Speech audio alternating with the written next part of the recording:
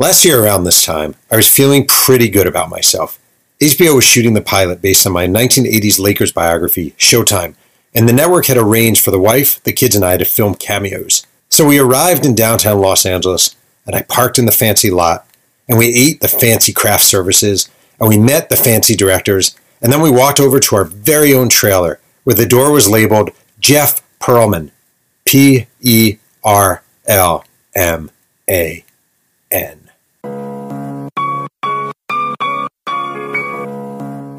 My name is Jeff Pearlman. I'm the New York Times bestselling author of 9 books and the host of Two Writers Slinging Yang, the podcast where one writer, me, talks writing with another writer every single week. Today's episode stars Marcy Holland, the veteran TV writer who has written a ton of scripts for Hallmark Christmas movies, which, I swear to God, I friggin' love. This is episode number 187. Let's sling some yang. Dad, being quarantined sucks, and so does your podcast. All right, well, Marcy, this is a very special Christmas edition of Two Writers Slinging Yang. Thanks for having me. I'm excited to talk about Hallmark Land. It's a fun place to be in December. It's funny because I'm a dad of 2, and we're liberal California Jews, and I love Hallmark Christmas movies. I find them like a warm blanket. I find them sort of just very comfortable, and you're sitting on the couch and December and you're bored and you turn on Hallmark. How do you explain the appeal of these things? Yeah, I mean, I think in these very divided times, Hallmark movies might be the thing that brings us all together. Yeah, I think the appeal is just that they're, like you said, they're feel good, they're comfortable, they're familiar. You know, we work really hard to not just tell stories that we hope people find compelling, but also create a feeling when you're watching, very nostalgic, you know, seeing people that you recognize as your friends, your neighbors. I think that's it. It's an experience for a lot of people. And, you know, I have people come up to me all the time and they have these, I'm wearing my Hallmark sweater. There's all this merchandise that goes into it. I think it's become sort of event watching for people. It's very social. So I think it checks a lot of boxes of, you know, when it comes to comfort viewing. Yours is a world I am not familiar with at all. And I asked you right before we started recording this, give me your most sort of involved Hallmark Christmas production experience. And you mentioned Time for Us to Come Home for Christmas. It's a third in an anthology. And I'm really fascinated how this works because I have no idea whatsoever. Do you go to them with an idea? Do they come to you? And then how does it sort of go forward from there? So there's a couple of ways I get involved in a project. The most common is usually that a production company has sold a pitch to the network, and then Hallmark has kind of a familiar stable of writers that they'll recommend. So I'll be approached, is this a project that you feel like is a good fit for you? Do you have a take on it? So those are most of the jobs I get. Sometimes if I have a concept, I'm at a place now where I will take it to the network and pitch it. I just mentioned that Time for Us to Come Home for Christmas. I was involved in the development of that premise too, not just hired as a writer. So that was pretty fun. And then the third way I come on is rewrites. And that can vary from dialogue punch-ups to page 1 rewrites of an entire script that they like maybe the premise of, but it's just not 1000% clicking. So what typically happens is I'll come on, say I'm coming on for a pitch that exists.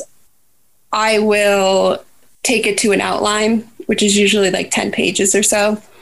I'll get notes from the network and the producers, hopefully get greenlit to script. Then you have a few weeks on the script, and then you go through a series of network notes and producer notes until you get it to where it needs to be. The network is really, really involved.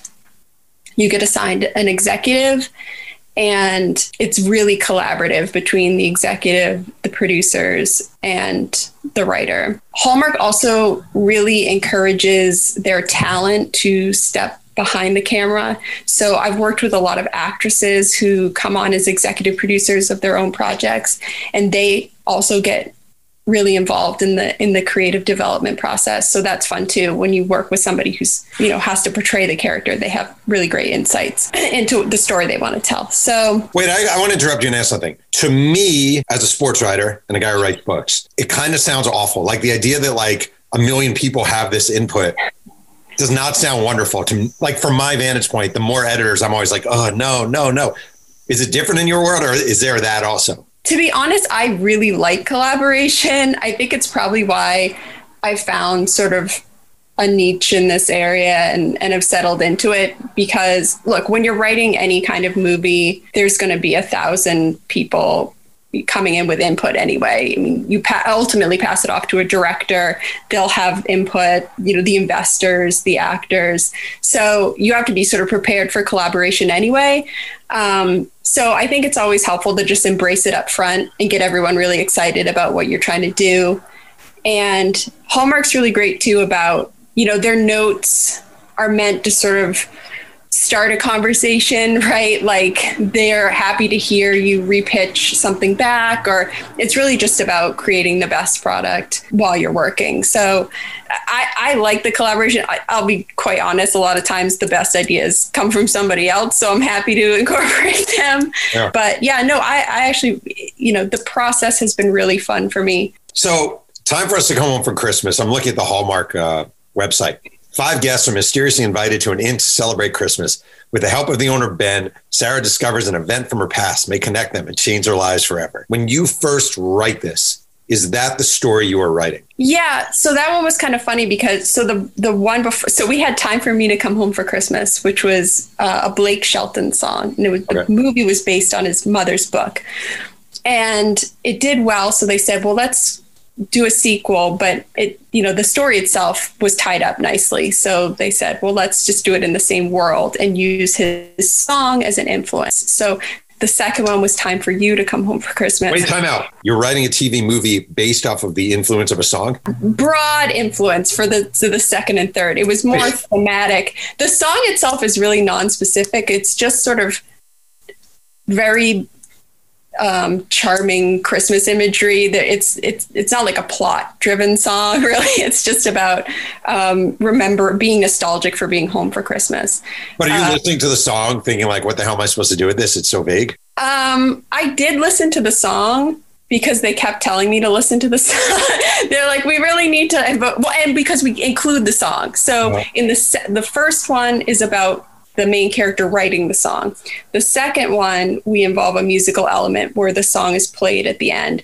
And in this third one, we reimagine the song a little bit and it gets played in a different way. But anyway, the second one had a mystery element. And when we came back to them for the third one, they said, we really like a mystery. And when I heard Christmas mystery, the first thing I thought was I just took it really literally, like a straight up parlor mystery. So I basically was like, have you ever seen Murder by Death, essentially? And we thought it'd be fun to do just like a straight up Agatha Christie sort of setup, but, without the murder and mayhem, I guess. That was probably the hardest part, was linking it back to the themes of the song, which was coming home for Christmas and because the main character actually does not go home for Christmas. She goes to an inn for Christmas. So there was some finagling there about making sure that lined up. But the song... Is there like a part of you that's like, hopefully they won't notice that it doesn't have that much to do with the song? You know what I mean? Like, is there like, all right, I know I need to kind of have this in there, but not really have this in there, kind of... Can I just like, maybe, you guys will be like, okay, yeah, that's good. And, I mean, they noticed right away. And again, I thought like, for me, it was more important to use the song because the song is actually a huge part of the movie. It's a plot point. We retcon how the song was written. So in the first movie, it's written by the main character. And in this movie, it's retconned that it was actually a song written by a jazz band in like the 80s or something. And that album becomes a really important plot point to the mystery. So the song is super important. It's up front, but it's just thematically, it was more difficult to tie since the song and the title of the movie is specifically about coming home, that the character didn't go home. But we did this whole thing about home is actually the people you surround yourself with. So we made it work that way. But wait, so I'm so fascinated by this, I can't even tell you. So you have to kind of fit this into a certain degree with the song.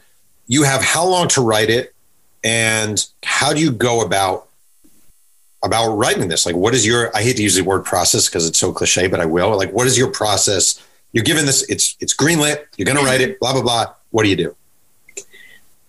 So what's interesting about made-for-TV movies is they're actually broken up into 9 acts. So each act break is a commercial break, essentially. And so that's why it's 9 acts, because of commercials.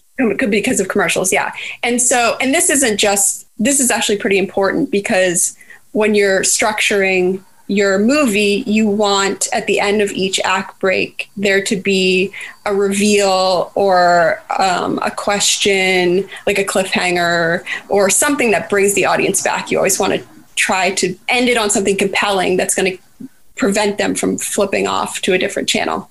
So it does serve like a very important function when you're trying to lay out your script. So what I tend to do is, once I get a premise, I think of the big swings in the story or the big set pieces, like the things you immediately think of when you get a premise, right? And then I try to lay them out into those act breaks. The biggest swings come at the end of Act 1. So the end of Act 1 is usually what sets everything in motion. That's the longest Act 2. It's like the 20-page mark.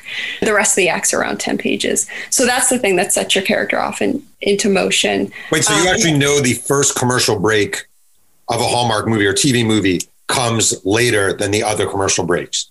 Yeah. Okay. Yeah. And I think they just give you that time too, because there's so much to establish at the beginning of a movie. So, and that's not just Hallmark. That's, I've written for Lifetime and Sci-Fi, and that's pretty much across the board. And made for TV movie is they give you those 20 minutes to set things up. And then the subsequent breaks are much shorter. And then the end of Act 4 is another huge swing. Why is that? It's the midpoint. And, it also it's nice to sort of, these are essentially 2-hour movies when you count the commercial breaks. So it's nice going into the second hour to sort of upend expectations, or the audience, is suddenly watching something much different since they've stuck with you for an hour. So I'll do that first in the outline stage. And then, you build off of, it's really like a traditional 3-act structure in terms of like how the story's told, like a typical hero's journey sort of story. And then you sort of try to lay that into those act breaks. And then, of course, there are a lot of things that are expected, of course, when you're writing a Hallmark movie, like the couple has to have the happy ending. The end of Act 8 usually is the romance is in peril moment. So you want to go into your last act after the commercial break, hopefully genuinely wondering if the couple is going to get together and those crazy kids are going to see it through. So there are a couple of things that are laid out for you ahead of time, which is nice too. They're not specifically told to you. You just know, I'm writing a Hallmark movie, therefore I need this, this, this, and this. Yeah. And again, it's not even, I wouldn't even say I'm writing a Hallmark movie. I think any premise of any type of movie, any genre, there are expectations of how the movie looks, right? If you're writing a mystery, someone has to die, right? If you're writing, there's sort of expectations, which is nice when you're trying to write these. You're not going completely blind. And then from there, it's really about taking that premise. I like to try to mine it for as much as I can think of, what would be fun in this premise. So it's not just a random premise plopped onto a formula. It's you're taking the premise and you're trying to figure out the best, most fun adventure you could get out of it. So with this one, it was kind of interesting because I was really thinking for a lot of it more in terms of how I would structure a mystery than how I would structure a Christmas romance. So the first pass was much more focused on the mystery. And so in the subsequent rewrites, one of the things I really had to go back and do is work on the romance, because that's really why people are tuning in for these Christmas movies, right? Is the romance. So would you say writing a murder mystery is more complex? It's almost like the complexity is making it a mystery. The easy part is making it romantic. So I got to take care of the mystery before I can throw in the romance later. I think it's just that the mystery was what I was hanging a lot of the plot on. And so all the swings in the mystery were really a lot of the act outs. And a lot of the notes I was getting were, some of these act outs need to be the relationship moments. They can't just all be the mystery moments, because that's, you want the stakes for the relationship to be just as large as the stakes for the mystery. This one was it was much different than the ones I typically write too, because it was also an ensemble. So we had the Christmas romance, we had a mystery, and then we tried to, this movie stars Lacey Chabert. So her character is definitely up front. It's told through her perspective, but the ancillary characters had a ton to do. They all had their own sort of mini character arcs, because essentially the premise was really about 5 lonely people with nowhere else to go on Christmas who sort of find each other as found family kind of setup. So there was a lot to do. There was a lot to do in this particular script. Sometimes in a more traditional setup, a lot of the plot hangs just on the romance. It's in Act 8, there's a misunderstanding or there's a love triangle or something like that. This one was a little unique in that respect. I don't know if you're like me or not. Like, I hate everything I write. Like, everything I write, I think this sucks. It's terrible. It's horrible. It's not going to work. They're going to hate it. They're going to hate it. When you send in, you finish it and you send it to whoever you need to send it to at Hallmark, are you happy with it generally? Or are you like, they're going to hate this? I mean, yeah, I'm with you. I want to throw myself out a window every time I submit a draft.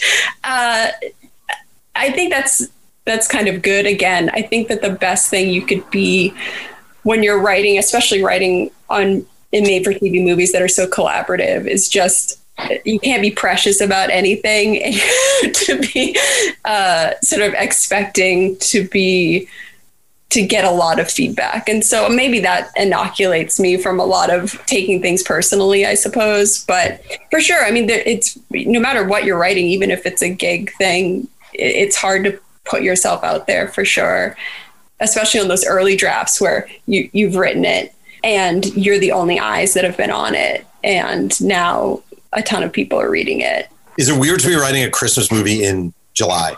It is. I always say that I'm usually writing Christmas until it's Christmas. So by the time it's Christmas, I'm kind of burnt out on Christmas. But I had another movie this year called Jingle Bell Bride. It takes place in Alaska. And we really made a concerted effort.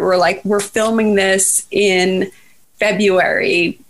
We're going to do it. And we were in prep, and then the pandemic, everything shut down. So we almost filmed in actual snow for that movie. And then we had to film in mid-July. And so, yeah, I mean, there's only so much fake snow can mimic, right? People can point it out pretty quickly. I always feel bad for the actors because they're in these giant parkas and it's 90 degrees out or whatnot. But yeah, it's just the sort of nature of sometimes if a script is kicking around long enough, then it will film in the winter. Yeah. But it's just the way Hallmark structures sort of their whole yearly slate is built around stunts. So they have like Winterfest and Valentine's and summer weddings. And it's just the way everything sort of falls in a certain way. So yeah, you end up writing quite a bit of it in the spring and the summer. Is it weird when you write something and then you see it? I'm sure when you're writing something, you have characters in your head and you picture this guy, this looking this way and this woman looking this way. And then you see it and maybe it doesn't match up with what you were thinking or the characters don't look or blah, blah. Is that something you just accept as part of the gig? Does it not happen? Does it happen a lot? I think one thing people are surprised to find out about is that usually I don't even know the cast until it's being filmed or announced. Unless, again, it's a situation where an actress is an executive producer on it, and then I'll obviously know they're in it. But I'll be honest, like most of the time, I think I've been really lucky with the people who get involved with the scripts I work on. And mostly they're just salvaging lines that I've retroactively cringed at. Like, I can't believe I wrote that. And then they've like pulled it out and made it really charming. But I think that's kind of like the fun of it, is that it does look so different on and off the page that I don't really watch it as the writer. I watch it as a completely new experience. Give me an example of like a cheeseball line, the kind of thing you would write, and then you're like, oh, please don't use that. Oh, I mean, I could probably write like a coffee table book of all the terrible lines that I've written. I would buy that book. Yeah, no, I don't know if I could think of one off the top of my head. I would just submit full scripts to you and say go to town. But I mean, I think that's the thing too, is like one of the hardest parts, for me at least, about writing these movies is I am kind of by nature a little more cynical and sarcastic, and you have to really tamp all that down and set it aside and try to be like incredibly earnest when you're writing them, which does not come super easy to me. So sometimes the cheesy lines, honestly, are like a badge of honor for me, because I think that they're the ones that people tend to remember and point out on Twitter or whatnot. I guess I'm kind of proud of myself for like not being super self-conscious when I try to write something like really, really earnest. But I'm sure I've written a bunch of, now that I'm on the spot, I can't really think of one. But so are you saying in your personal life, you have never stood, it's a snowy December day, and you never stood face to face across from a loved one and looked up and said, we're standing under the mistletoe? No, I would welcome it though. Why not? I think everyone wants their life to be a little bit more like a Hallmark movie. Yeah. I mean, I think that's the thing too. They're indulgent. There's sort of like a fantasy element to them. I will say this though. I don't ever put like stuff from my real life in any of these. I think that would be strange for me. You always try to anticipate like what would be really romantic or what would be just very sweet. I think it's more that I think about beyond romantic. Is more just when I write them, I try to just make them very sweet and pleasant. There are definitely some negative connotations with these films. And I think the number one is like, you see an actor and 10 years ago, that person was in a big movie or, whatever, in a huge TV show. And now they're doing a Hallmark movie and there's a little bit of, that person. And I wonder, from your dealings, would you say the actors you have dealt with are genuinely into the idea of doing these movies and pretty happy about doing them?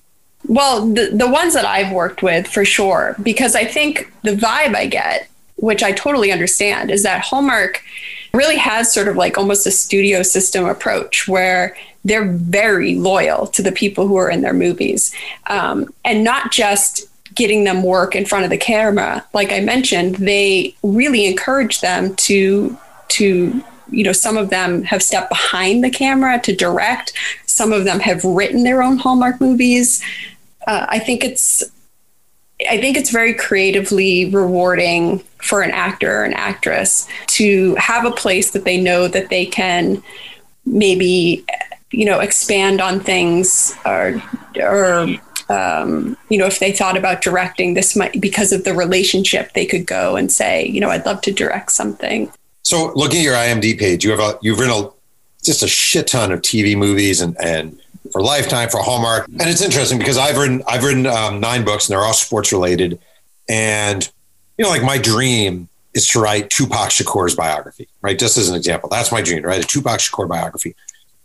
And I have found it really hard to convince a publisher that this is a guy who should be writing Tupac's biography. You're a sports writer. You've written sports. And I wonder, do you want to be writing Citizen Kane? Do you want to be writing Shawshank? Do you feel like you have that in you?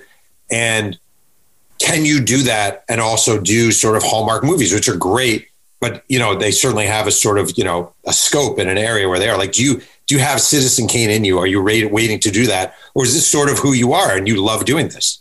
I think what has been really fun about my career so far is that I guess I've been pigeonholed a bit in that I mostly do made for television, but within that I've done so many different genres. Like I've written shark movies, I've written thrillers, I've written romance, I've written YA.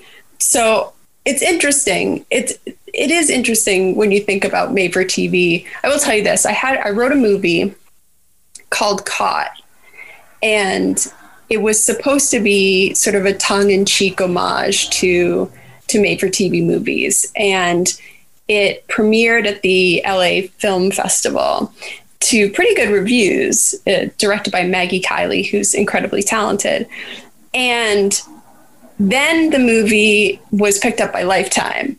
And the way it was viewed when it was on Lifetime versus the way it was viewed when it was in a film festival were very different. So, I feel like I've had a chance to write a lot of different things. And for sure, I'd like to branch out into other things. Who wouldn't? But I think ultimately it's just really nice to have work. I've been thinking a lot about sort of the content that I put out into the world, right? Like I'm trying to be responsible. And that is a very reassuring part about writing for a place like Hallmark, is that I don't really have to worry about putting something toxic out into a sort of already turbulent world that we're living in. I wrote a book years ago about the Magic Johnson Lakers, and it's becoming an HBO series. And I went out and they gave my wife and I cameos, which was really cool in the pilot. And I was there and I was on the studio set, and it's all going to sound corny to you, but it probably won't actually, but like craft services, and here's your chair and here's your parking lot. And yeah, they spelled my name wrong, but that's okay. And the whole thing, like the whole experience was truly dreamy for me, just some scrub writer, and I wonder, when you go onto the set and they're making something that you wrote, or you hear them doing lines that you wrote, does it mean something to you? Or are you jaded by now that you're like, just another day at work? I'm not jaded, but I genuinely hate going to set. Wow. Because when you're the writer, you're the one person who has nothing to do. Yep. And so basically, I'm always very self-conscious that I'm like in the way. So like I'll hang out by craft services for sure. But mostly I just feel incredibly awkward. Like everyone's rushing around doing, nobody can babysit me. I have only visited a couple of sets for that reason. Usually it's if I have like if I'm friends with the person directing it or the producer but other than that, it's just that part is not super appealing to me. Okay. Do you watch the movies when they come out? Oh, for sure. Yeah. Yeah. I do watch them. And sometimes some projects I get to see dailies. Like I'll be on the chain that gets to see the dailies and the rough cut. So I'll get some. I like that aspect of it, but strictly as sort of like a curiosity. Like I enjoy watching it all come together and everything like that. I just don't like when I'm inserted into it, I guess. Yeah. Like I just prefer to have it be me and my laptop in my apartment. And then, the creative people on set can do their thing. How do you go about writing dialogue? Dialogue is like my absolute favorite part of the whole process, to be honest with you. I think the thing that I have the most trouble with has always been structure. But with dialogue, when I was younger, I always joke that I had my own, which is true, but I had my own subscription to TV Guide when I was 8 years old. My mom used to leave it on my pillow when I would come home from school. I was just really, really fascinated by dialogue. I would record episodes of television shows that I loved, and I would watch them ad nauseum. What shows? Stuff like The Golden Girls, like, Lois and Clark, The New Adventures of Superman was huge when I was younger. Absolutely Fabulous, Strangers with Candy. I mean, just like anything that I thought that the dialogue was really smart. And I think that was the thing, is I paid so much attention to it that it became my favorite part of watching movies, of consuming media, was really fun, smart dialogue. So that for me is the best part of working on these things, is trying to write really fun banter. Again, I think it's interesting, the disconnect between like perhaps the person in real life and just the freeing nature of the page, if you want to say, like just being alone by yourself with your headphones on and, trying to transport yourself to a completely different world with completely different people. It's like one of those things too, where it's like, have you ever been in one of those situations where somebody says something to you and then like 2 days later you think of the best comeback ever, but it's like too late. You're not going to like text them or something. It's like that, except, 2 days later you get to come back and write it on the page. So I don't know, dialogue for me, I don't know if I have a process for dialogue other than dialogue. And this is going to sound really pretentious, but I think good dialogue and writing is kind of like music, right? Like there's a rhythm to it.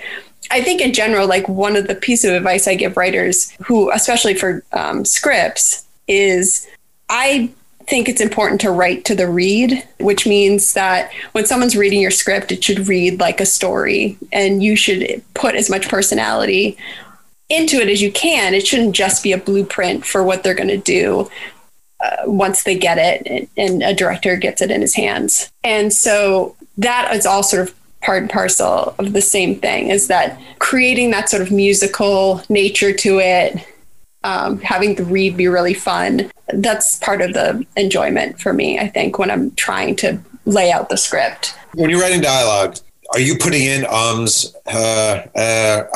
the things we all have in conversation? Do those same things exist in a script format when you're writing? Not the stuff I write. I'm sure that if someone was writing something that was more of like a kitchen sink drama or something, that they would put those in. I definitely put pauses in if I want to create maybe a comedic beat, or if I want to emphasize a line. I try not to like overly direct actors though, because they don't tend to like that. So I'll try to control some aspects if I feel like the exchange hinges on a certain, a pause and a look and a response. You don't want to overstep a joke, which can happen. If I always blame myself for that too. If a joke gets bulldozed, if I feel like it means that I haven't properly explained it on the page. But I mean, sometimes if a character is stuttering for a purpose, for sure. But other than that, it's more the stuff we write. It's more sort of like fantasy, like idealized dialogue, the witty comebacks you wish you thought of. I always think in journalism, people would say, "Oh, you this person's a very conversational writer," right? And what's interesting about that is a lot of times conversational writing, you wouldn't say it that way. Like if I'm talking to you, it's not going to read as conversational writing on a page. Like I wouldn't write a book and have it sound like this conversation. Like conversational writing sounds different than an actual conversation. I don't know if that makes sense. Like people use the phrase like after all, after all, blah, blah, blah, blah, blah. And they'll use that in writing a story. But I would never actually say after all. It just sounds like conversational writing. And I wonder, like, when you were writing dialogue, is it different than if you were actually writing what people would actually say in a real situation? Is dialogue writing as precisely conversational as a real conversation? Or is there a difference because it is a movie conversation? Does that make sense? Yeah, I mean, I'm not sure. I feel like probably, I mean, these are like so specifically crafted, right? Like you only have a certain amount of time to get everything you want in there. There's so much to usually do in the setting things up in the movie. And so a lot of times scenes don't really have a ton of space to breathe in general. So you want your dialogue to be fairly tight. Because you only have 9 sections basically. And you can't use 30 seconds of it asking a question like I just asked. Like if that question were in a Hallmark movie, it wouldn't be me going, see, the thing is blah, blah, blah, blah, blah, blah, right? It would be more like, how do you do conversational writing? But yes, but you would also be like making a gingerbread man while you asked it. But yeah, I mean, I think that's the thing is like a lot of times too, so these scripts tend to be between like 109 and 115 pages or whatnot. And you're asked to do so much that you're going to be finding anywhere you can to make it more efficient. So there's probably not going to be long winding conversations or pauses or I make up for it in real life. But yeah, I don't really approach these movies or really any of the made for TV movies and think to myself, and this is going to sound strange, I suppose, but I don't really think to myself, what would a real person do in this situation? There's always sort of that cosmetic layer to these of like fantasy there. Right. It doesn't matter if it's a thriller or a Lifetime movie or a shark movie. It's the wittiest banter and the cleverest comebacks and the mustache twirling monologues. And I think that's the fun of writing them too. I always think there's a moment, like it's kind of funny, these movies, they're like warm blankets. You never see the part 5 days later once he realizes he voted for Trump. Wait, what? Yeah, I mean, I think that's the thing. Although I made a joke. So in this one, in this Time for Us to Come Home for Christmas, the love interest, Lacey Chabert's love interest, he is a former investment broker who has bought an inn. And I joke that his backstory is that he was essentially a Hallmark heroine, right? Like he had he was a workaholic that realized he wanted to make a life change. And so he bought the old Christmas inn he used to spend Christmases in with his family, but we're just meeting him after his Hallmark movie, essentially. But yeah, I mean, that's the thing too, is after the couple kisses, it's like there's a lot of question marks, I'm sure, about what happened next. Right. And a lot of these things don't get sequels either. They're just wrapped up in a tidy bow. Two things about Hallmark movies. You never see the bathroom, and they're always drinking coffee or a mug of something. There are always mugs. There are more mugs per capita in Hallmark movies than anywhere in the world. The one thing I will say about, in terms of notes you get that have to do with brand, one thing that surprised me, so the first Hallmark movie I ever wrote was called The Christmas Cure. And obviously it takes place at Christmas. And I think I spent maybe a couple sentences on the first page establishing that it was Christmas. And then I went on with the script and the events of the script. And one of the first notes I got back was, there has to be Christmas on every page. Like if you enter a bakery, like you have to write how it is decorated for Christmas. And I was like, well, I mean, I just assumed that it takes place at Christmas. Everything would be kind of Christmassy. No, it has to be on the page. So I see people joking all the time when there was like a movie on recently where the characters kept referring to things as the Christmas such and such, like, oh, this is my Christmas cocoa, or like, these are this is the Christmas garland or whatnot. It's like, yeah, that's like a very specific thing that the network likes to do. Again, to create. The one thing I will say too about Hallmark is that they believe they have a contract with their viewers, which is essentially to deliver a very specific feel. And it's very important to them. And so if they say that this is a Christmas movie, they're putting it on every inch of the screen. Right. And there's no incidental Christmas in Hallmark movies. It has to be plot significant. It has to be all over the screen. And that's true of all of their stunts. Like if you're writing a Valentine's movie, it can't be incidentally Valentine's Day. It has to be a major factor. Before we continue with Two Writers Thinking Yang, a quick word from our sponsor. The Hallmark Network presents. He's a big city journalist who has returned to his quaint hometown to find the son who took hold of his heart. He's the son who took hold of his heart and loves Christmas music, eggnog, and throwback Ed Luther Jacksonville Bulls jerseys from 503 Sports, kings of the throwback sports merchandise. Daddy, you've come back for me on Christmas. I prayed for this day, and now you're here. Let's decorate the tree and sing Nat King Cole songs and drink eggnog. Son! Daddy! I'm so sorry. Because it's Christmas, I forgive you. Yeah, I'm not really asking for forgiveness. I'm sorry, but I want my 503 Sports Ed Luther jersey back. Daddy? No, kid. Your mom cheated on me with the neighbor. You're not even my son. Ho, ho, ho. Now give me the jersey. God bless us, every one of us. I want to give you a great opportunity. Are you ready for it? This is like me. Every now and then some athlete will be like, how would you like to write my book? And I'm like, so here it is. It's going to be called A Jeff Pearlman Christmas. Okay. It's an angry Jew kid growing up in a entirely Christian town. And he gets really pissed off about Christmas and he hates Christmas. And then he gets older and he tolerates it. What do you think? I mean, would you like an executive producer credit? I would, actually. Are we in? Sure. I mean, listen, somebody not appreciating Christmas and then learning to love Christmas is really the character arc we're all here for. As long as I'm holding a mug. Yeah, not the Christmas cocoa. Let me ask you the last thing. You went to University of New Hampshire undergrad. You applied to one film school, Boston University. Yeah. You kind of said, if I get in, I get in. If I don't, I'll do something else. You get in. When you show up at BU and you go to film school at BU, do you have a plan? If you ask me what I wanted to be doing when I entered BU, it was I really wanted to be writing for like teen dramas on the WB. I think that's kind of what I was doing. And I wrote 2 specs during that time that I used to get work after the fact. And they were both sort of teen dramedies. Although I will say about BU, if you go on the alumni page, I'm introduced as Marcy Holland, writer of Sexting in Suburbia. That was my first job was a movie called Sexting in Suburbia for Lifetime.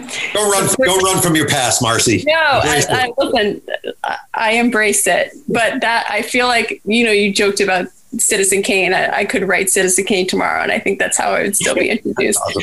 But yeah, I mean, I think, again, what was surprising and nice about where I feel like my career went was when I was growing up, Hallmark movies, I'll just use Hallmark as an example, they didn't look like they look now. They were melodramas, essentially, usually based on true stories or books. And then in the 90s and the early 2000s, there were all of these wonderful romantic comedies that eventually they left, right? You could go to the movie theater and see a Sandra Bullock movie or a Reese Witherspoon movie. And then in the late 2000s and on, everything was sort of replaced by comic book movies or action movies. Right. And then Hallmark stepped in and filled that void. And so if you had asked me in film school would I love to be writing romantic comedies, I think my answer would still have been yes. But it's been interesting. I think it's like the only way I could describe it. It's been, again, I feel really grateful that it's been so varied that even though it's been made for TV, getting a chance to write a psycho nanny movie one day and then a killer shark movie the next and then a Christmas romance. It keeps things interesting.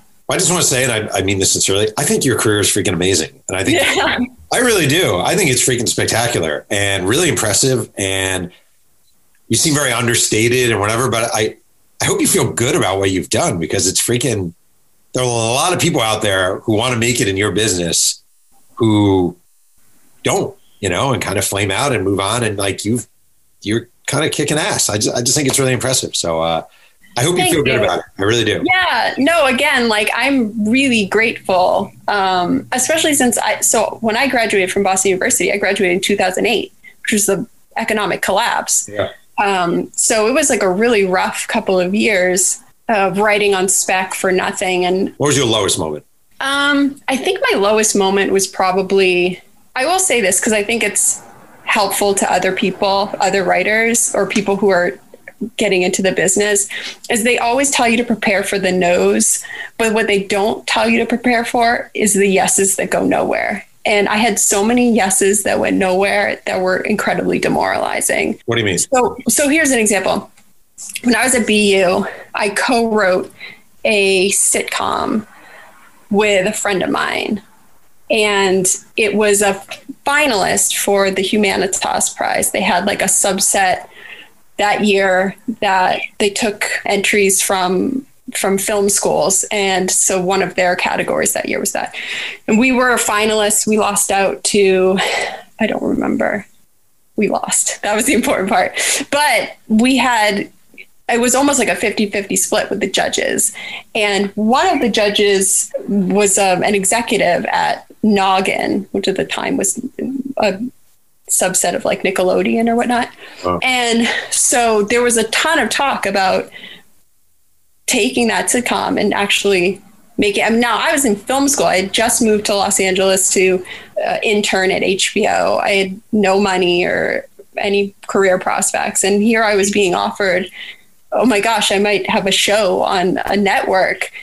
And then it just went nowhere. And then I wrote a romantic comedy with a very famous director. He was very excited about it. And we had a pitch at Sony and it went well. And then it went nowhere. And so when those start to pile up, it starts to feel very pointless, I guess. I would prefer just the you suck and I can move on. But the getting your hopes up part is tough. It's certainly not the lowest moment in my life, but in terms of like a writing, something that I always tell writers to be on the lookout for is when it's like a long string of getting your hopes up, it starts to take a toll. I always cringe when my first book was optioned. And I remember telling like my family, oh my God, they're going to make a movie out of my book. This is amazing. This is amazing. Blah, blah, blah. Of course, it never happened. Never happened. Never happened. You know, I'm like, in options, I'm basically 1 for probably 30, you know, and I always cringe when I see writers like brag on social media about their project being optioned. Cause I'm always like, now's not the time to brag, man. Wait until it's being made. Do not brag now. No, yeah, I don't talk about anything until it's filmed. It's like, it's so precarious all the time. I mean, even if you could be through multiple drafts of something, they could be in prep for things and they could fall through with funding or all kinds of things. That's the part that's tricky to navigate for sure, is figuring out how to create some kind of stability. And again, that's why I'm really grateful to this component of my career, is that right now made for TV movies are one of the few areas where if you make the right moves, I think then there's some semblance of job security, knock on wood. You know what I mean? If you can create relationships and be reliable, they just make so many of them that you can, you know, try to create a career for yourself that way, as opposed to writing a bunch of things on spec and trying to figure out if anything hits. Marcy, I want to wrap with this. I promise you this would not be a video podcast. It is not. And you were very adamant about that because you said you've been cutting your own hair. Yeah, it's true. It looks good. It doesn't look bad. Why are you so hard on yourself? My hairdresser is like begging me to stop, but no. Are you literally scissors, mirror? Yeah. It's terrible. I mean, I tried to do like the YouTube tutorials at first, and they lie, essentially. It was not happening the way that the video suggested. And the other problem too is when you're looking in a mirror and you're cutting the opposite way, there's like a weird, it's like sometimes you can't find the right, where nobody can see what I'm doing, but you're looking in the mirror and you're cutting across nothing because you can't figure out where your hair actually is. It's pretty terrible. Hey, Marcy, I have another present for you. Okay. Okay. 2 struggling writers. They both cut their own hair. They meet on a Zoom call. They look up the mistletoe and they open a barber shop in a small town. What do you think? I mean, I think we're 2 for 2. Well, Marcy, seriously, I appreciate you doing this so much. I admire your career in huge, huge ways. You should be very proud of it. It kind of kicks ass.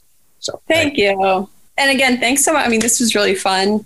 And it's nice to talk about. Writing is such a weird world to be in, and most of my friends do not have any idea what I'm talking about. So it's always nice to talk about someone else who does it. You know, it's so insulating and isolating. Yeah, and isolating for sure. So yeah. So it was nice talking to you. I want to thank today's guest, Marcy Holland, for joining me on Two Writers Sing and Yang. You can follow Marcy on Twitter at Holland Oates and watch her work all season long on the Hallmark Channel. Music is by the dazzling MC Whiteowl. Thanks again for joining me, and remember, keep writing.